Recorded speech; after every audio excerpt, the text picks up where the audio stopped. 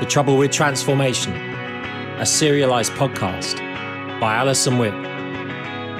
Chapter 36, Radical Potential. Daddy? Betty said, her voice growing more insistent. What are you doing? All the while we'd been cross-examining Sean, I hadn't noticed Mr. J wasn't as engaged as the rest of us. But I gradually grew more aware of a persistent background noise, a steady drumbeat. I looked up. Mr. J was pacing, or erratically striding to be more precise. The weight of his steel-capped boots hit the polished concrete floor with an attention-grabbing series of clumps. Betty and I were the first to notice. Then one by one, the rest of the group registered the noise, broke off from the conversation, and fixed their eyes on him. Having finally caught our full attention, Mr. J didn't waste any time. Right, people, let's get on with it. I don't need to remind you we've got a little over 12 hours before we have to pack up this show and get it on the road. Having the T-pinch solves our size problem, but the system's going to fizzle if we don't configure it properly. He slapped the conduit overhead for emphasis, and it responded with a hollow clang. But Mr. B wasn't ready to hop on board just yet.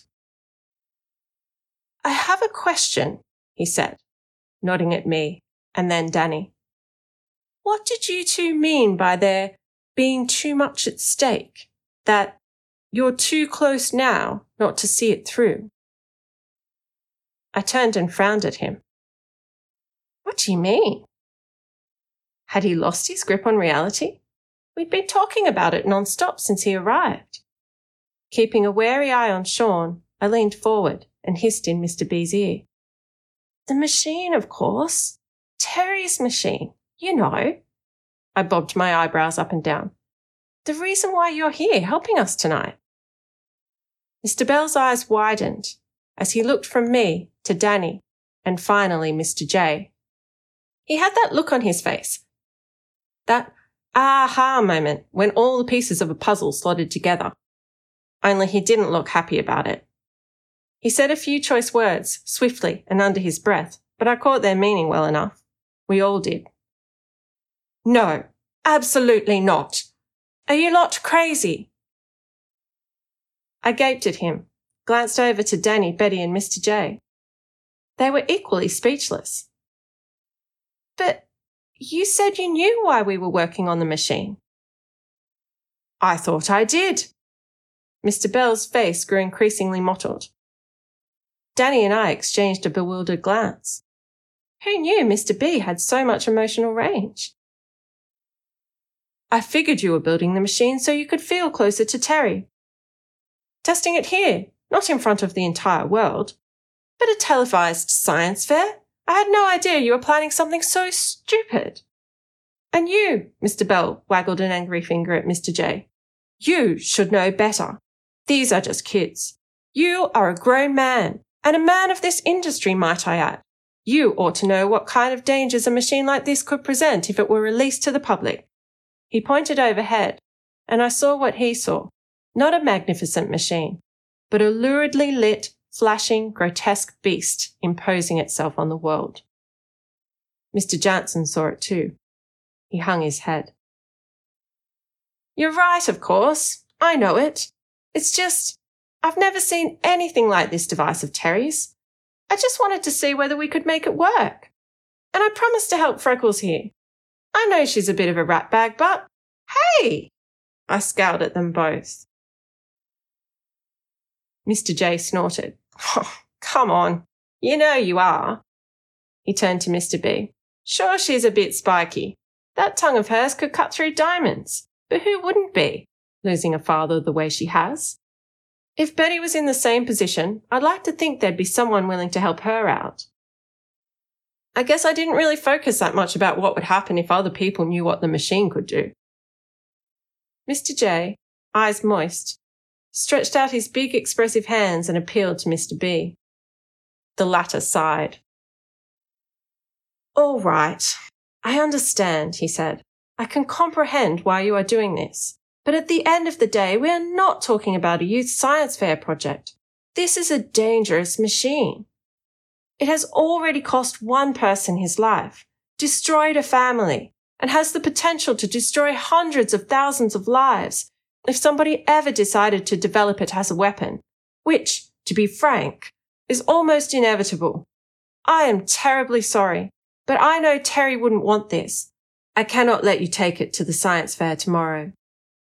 "No," I said, biting back the searing taste of bile in my throat. "It's not fair. We've been working for months on this, and who says you get to decide what we do with it? You can bang on as much as you like about what Terry wants, but what about what I want? Don't I deserve to meet my own father after all these years? If we give him the plans, what happens? He disappears down his spy hole. If we release the machine to the public, then he'll be free. Surely you would want that too. Isn't that what you would want, Dad? To finally be free? I think about Kat and me, how we're always driving forward, but never getting anywhere. We pack so much into our lives. Yoga, surfing, mahjong.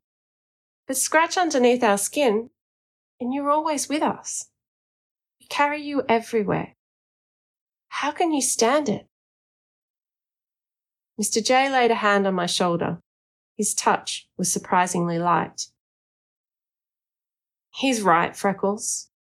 I've been too caught up with the glamour of this machine and what it can do. We've all been so caught up with the idea of giving Terry his freedom, we lost sight of the big picture. Belle's right. The world isn't ready for something like this." My chest swelled, building to unleash a storm of dissent. But before I could say a word, Sean piped up. "I don't get it," he said, casting an uneasy eye above his head and taking in the expanse of metal tubing and string upon string of iridescent cables. "What are you all talking about?" At the sound of his voice, my bluster blew out. With all the wrangling over your machine, I'd forgotten he was there. Now I turned to examine him, his features strained with the effort of trying to decode our conversation. An awkward silence fell across the lab. Mr. J flashed a broad smile and closed his hands with a loud clap. "Well, I think it's time somebody took you home to your parents. They must be wondering where you are." Sean's eyes narrowed. "You're trying to get rid of me," he said, widening his stance as though that would make him harder to budge. "Not at all," Mr. J said, taking a step closer. Sean shifted uncomfortably, but held firm. Mr. J continued, "Didn't you say you had planned to go to Ginger's house? We're quite a bit further out than that, I'm afraid. So we'd better hop to it if we want to get you back in time for tea." Sean's eyes focused on the ceiling as he considered his options. I pictured the inside of his brain, all the little wheels turning as he tried to calculate how long it would take to get home. I saw the exact moment in Sean's eyes, when he worked out what time he would get home, when he realised resistance was futile. Mr. J smiled, gave a dismissive shrug. "Just trying to do the responsible thing, that's all." "Don't worry," he said with a winning smile. "I'll get Bruce to drive you home. Your folks will be none the wiser." Before Sean could argue, Mr. J paged the garage. Moments later, the lab door buzzer rang. "There we are," said Mr. J. "My security guard Dave will escort you to the garage. Safe trip home." Danny bit his lip, clearly wrestling between the guilt of seeing Sean off and the excitement of putting together the final pieces of your machine. With a shake of his head, Sean took a couple of steps toward the exit, then he stopped and pivoted to face us. "I don't know anything about this machine you've all been talking about," he said, addressing Mr. B. "But you should give us humans more credit. Look at the internet. Sure, there are always bad guys, but look at how it's brought people together. It's given a voice to people who were previously invisible or ignored, people like me. And that's important. Yeah, we're going to make mistakes, for sure. But if we're not challenged, how are we going to grow?" Then he turned and disappeared through the lab door. We all stared, open-mouthed.